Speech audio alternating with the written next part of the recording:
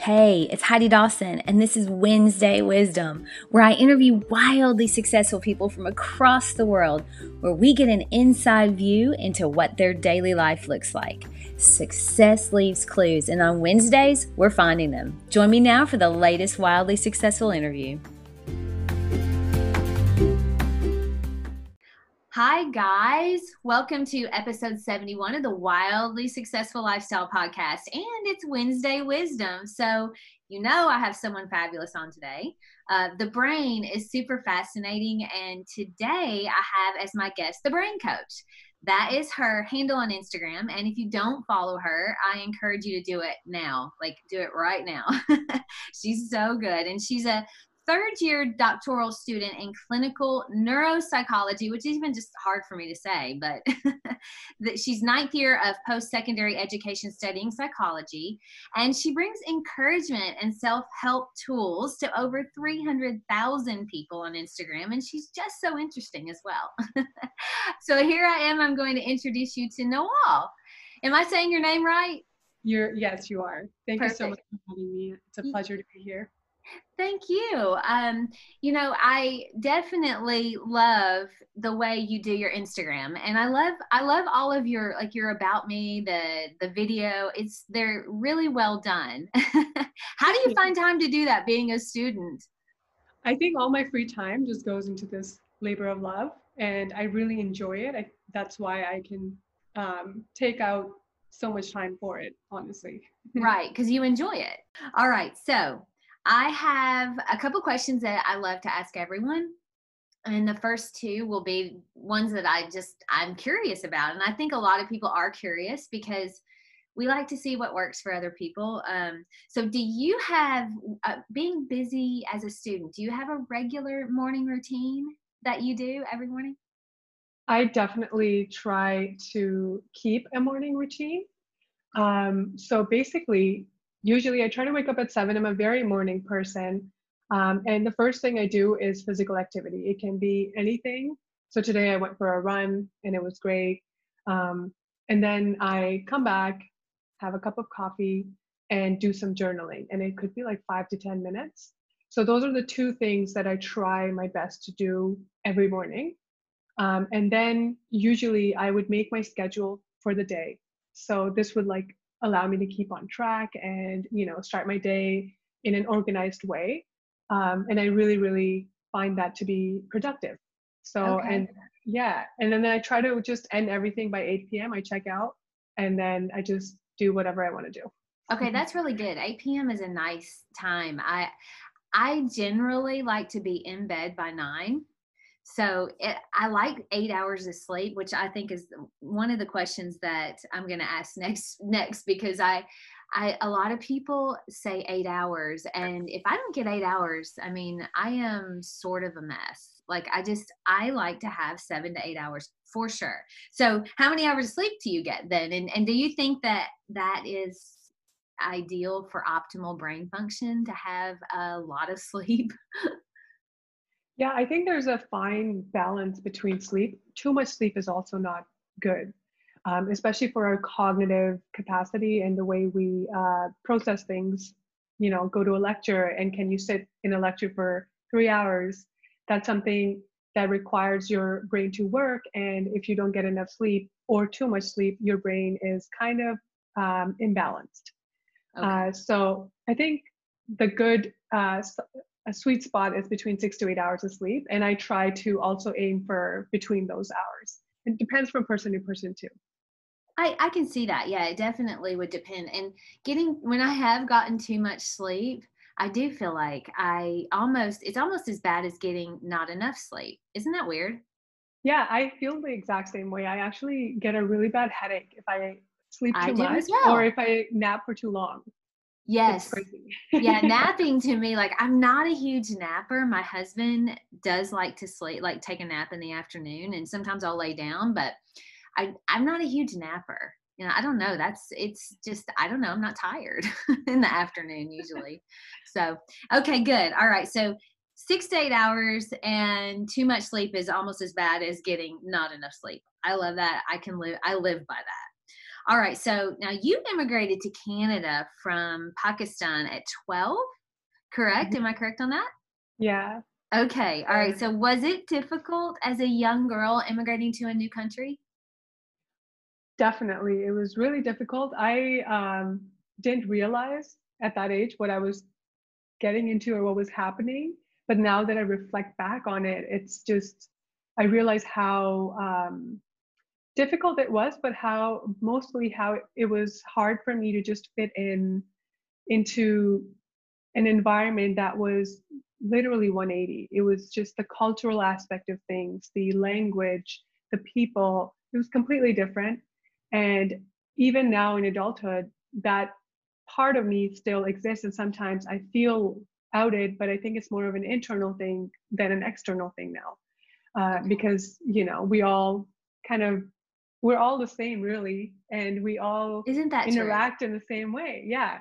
So when it comes down to it, it's more, you know, talking to people, feeling self-conscious when you can't pronounce specific words. Um, Kids are also savages, by the way. So Oh, at 12, terrible. middle Terrible. school and Especially grade at that school. at 12, 13. Oh. Yeah, exactly. So, I remember one of the things that happened initially. So back home, we would stand up and answer our teacher in class. And when I came here, I got up and started answering the question. Yeah, And this 12-year-old me is like, trying to answer a question, and everyone around me is just giggling. And I they're have like, no idea what's happening. So then my teacher had to like politely later on tell me like, okay, so you don't have to stand up if have to answer a question. It's totally okay if you keep sitting down and do it. And yeah, I really remember that vividly because it was like one of those, confusing moments because it's a clash in culture. yeah, it's completely different. I mean, you're coming from a totally different culture. And did you have to learn the language, or did you already know English?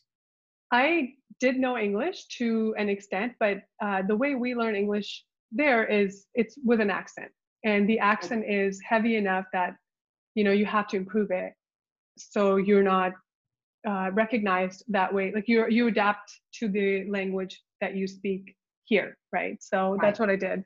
Yeah. Wow. Okay. All right. So that's really so yeah, because you don't have a strong accent. I mean, but you have almost no accent, which is Yeah, I interesting. have Did you have to study did you have to go to certain classes for that, or is it just I didn't have no, I my sister's a year younger, so we really tried to talk in English with each other okay? all the time. Yeah. So I think that really helped us.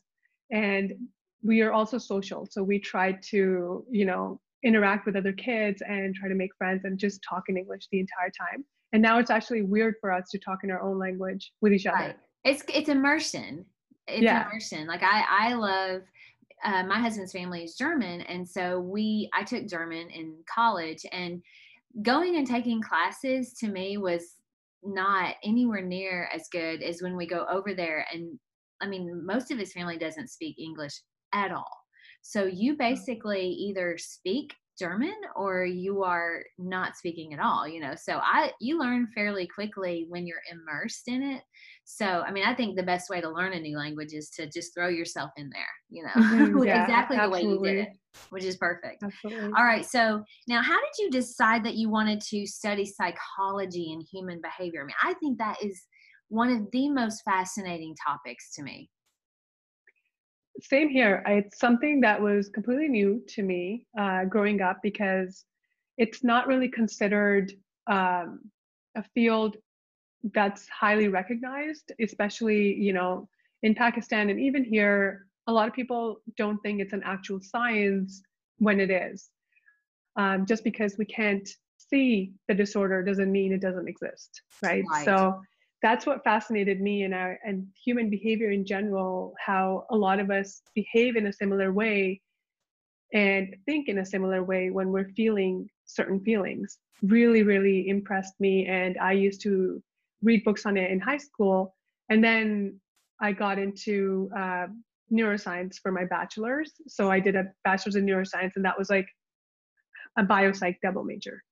And that's where I decided, okay, I want to go to the psych part because it's just so fascinating. And I see people in my life that have been impacted by mental health issues, and I don't know how to help because the knowledge is lacking in so many families.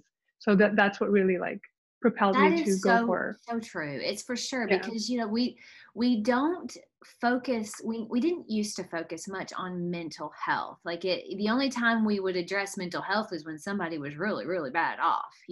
Hmm. So now I think that we're being more proactive on it. And just like your Instagram is so helpful, it makes people look at their own life and go, okay, how am I handling my anxiety? Or how am I being you have so many different topics that you talk about, and it really does make it easy for like the layman that we're, like me, I'm having trouble pronouncing neuropsychology.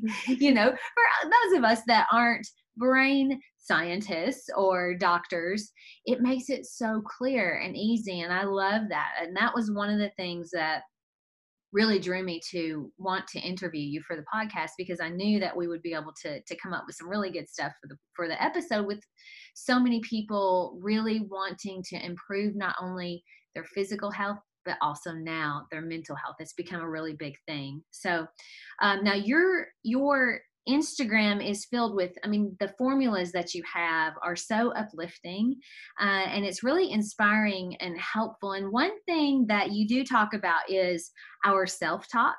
I've read enough to know that like we have so many thousands and thousands of thoughts in our heads, and like 80% of them are negative. So I mean, and we're not even aware of it. Sometimes we don't even know that it's happening. How do you manage your own self-talk, and do you have any advice for people on how to manage that? Yeah, so self-talk is huge because basically that's like the one most significant way we can alter our feelings and thoughts by thinking a certain way, right? So when we feel a certain way, it's because we're thinking these negative thoughts. And it's usually that inner critic that's just really loud in our heads. And they might be distorted thoughts. That's what we don't recognize. Thoughts are not always true. And that's something that I learned probably close to my master's when I was doing it because, demands became higher. I was more critical of my own abilities. The imposter syndrome came in. I didn't feel like I belonged in the program. So these things made my confidence deplete.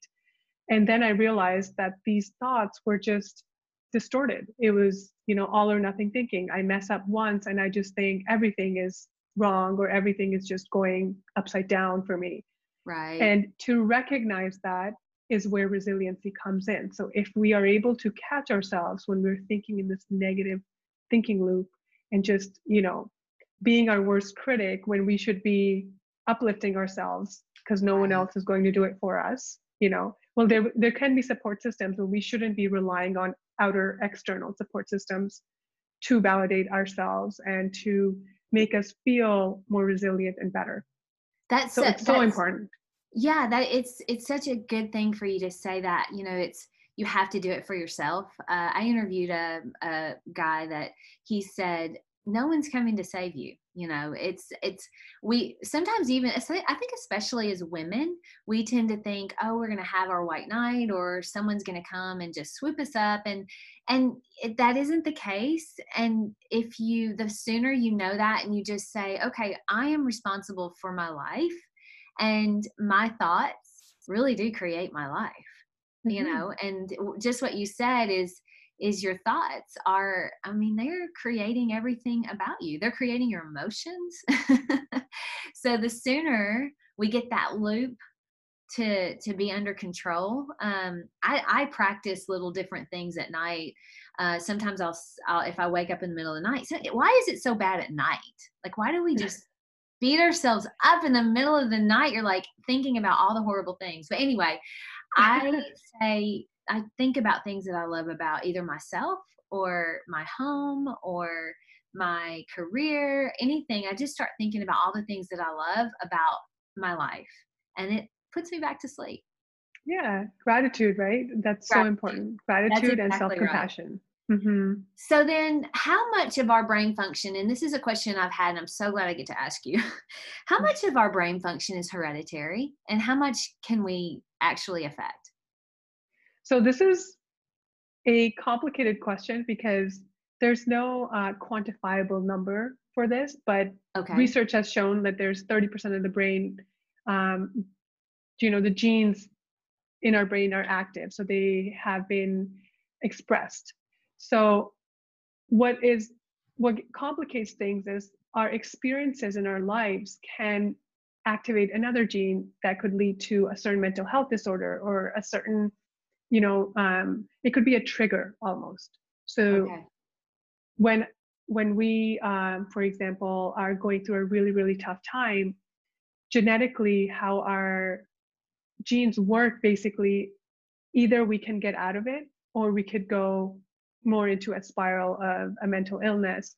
And the same thing is with physical illness. Sometimes in an environment, it plays a role in expressing that gene. So you might have this gene, but it doesn't get expressed until you experience something and then you get that disorder or physical illness. So I think it's just more dependent on your environmental factors as well. But yeah, I'd say 30%. Okay. Well, that's interesting. That I think the same thing about cancer, right? They say that most people are walking around with the cells that cause cancer or turn into cancer, whatever. But a lot of times if you can be proactive, maybe because I know sugar feeds it. So the same thing with your brain then is, maybe are there things we could do to be proactive? Like, does meditation help? I mean, probably focusing on good thoughts will help you to not be able to go spiral down the bad thought loop. What are your thoughts on that? Yeah, I absolutely agree. I think it's more about, so for example, if you have someone in your family that has anxiety and anxiety related disorder, especially your parent or your sibling, you are more likely to get that disorder because, first, the way you're raised and the coping mechanisms that you have learned might not be working, right? So it's all about the learning part of things too. But when the genes come in, you're also more likely to get that disorder. And by practicing things, strategies that can reverse it, so the way you're feeling about things can really really help. And there's so many things that you can do. It's just because there's so many, sometimes people get really overwhelmed and don't know what really works for them. And I do want to remind everyone that not everything is going to work out for you. Some things might, and some things will not. Right. Okay, that's fair. I mean, and that's actually really valid, good advice for people, because, sometimes we're like, oh, well, if it doesn't work out, we go back to what you were saying, black and white, everything, it's all or nothing. We Mhm. think, oh, everything's so bad because I didn't get this or I didn't accomplish this. And it's okay. You're going to be okay whether you accomplish that. Maybe it's leading you to something else. So I think that's really really good advice. Now, okay, so let's talk a little bit about social media. I talked about your Instagram and how much I love it. So social media is really it's a new norm, I think. I mean, that's just the way I think we communicate. Do you think this is going to have a long-term effect on society? I mean, do you think it's a good thing or a bad thing? I think it's both. So I'm in a space in social media that's very positive, right? So we can pick and choose how we tailor social media to our own needs. But for youth, I think there needs to be some barriers that need to be built, because it can turn really negative, and people are comparing themselves with other people's highlight reel, for example, Right. which can cause a lot of um, it can deplete self-confidence, but also cause a lot of just distress in general. And also the information that we're being fed is not entirely accurate all the time, and people don't know how to fact check this information, especially even news outlets, and just anyone can put out anything. And Right. especially in the form of a video, we just see it and we sometimes just believe it until we realize, oh my God, that was a fake edited video, or someone just put out this information for no Oh, I reason. know that is a really good point. I hadn't thought about that when I was asking this question, but That's really true. I mean, you have to be able to differentiate between using your own common sense of what is real and what is not real. And that's tough because Mhm. I can't tell by looking at a video if it's been doctored or not, you know? So, but, and I also like that you said you can pick and choose. So I do think that we tend to compare a lot. And I always say, look, if there's somebody's Instagram that's just really making you sad because you're like, oh, I can't have that, or I'm like, just mute it for a second. You know, give yourself a break. Yeah, we should be able to handle it, but if you can't and you're not in that place right now, then mute it and just, you know, just go on with your life, because saying to avoid social media altogether is a little bit unrealistic, I think. And I did delete TikTok because it took me about, I mean, I would get on there. It's so interesting to me that I was like, oh my gosh, you know, I can't spend 2 hours on TikTok. It just isn't reasonable. So I eventually deleted that and I don't miss it, you know. So I'm sure people are like, oh, you should be on TikTok. But Instagram, you know, is great for me, and Facebook. But I also I don't spend a lot of time on there. Are there certain ones you love? I definitely love Instagram the most because I think we have more control over what we follow and what we don't, right? Because if Yes. we stay in our home feed, we're following and we're looking at the accounts that we follow. Right. And you brought up a really good point where you said that sometimes, like, if you were feeling sad about something, just cut it off. But one thing is that a lot of people don't know how some content is affecting them. It's So subconscious. it's subconscious, yeah, and it's just so Oh, hard sometimes okay. to even try Yeah. to realize, okay, is this, because sometimes we're Why just do I our feel ego comes bad? in. Yeah, they're asking themselves, why do I feel bad right now? I shouldn't feel bad. It's And subconscious. Ah, okay. so I think a good recommendation or suggestion here would be really just start from the first account you follow and go down. And is this account bringing value to me? If it's not, just don't follow it. It's just not worth it. I like that. Yeah, That's a great advice because you know, that's pretty easy to do. I've done that. yeah, I've done same. that before where, yeah, I'm sure you have too, because we have to protect.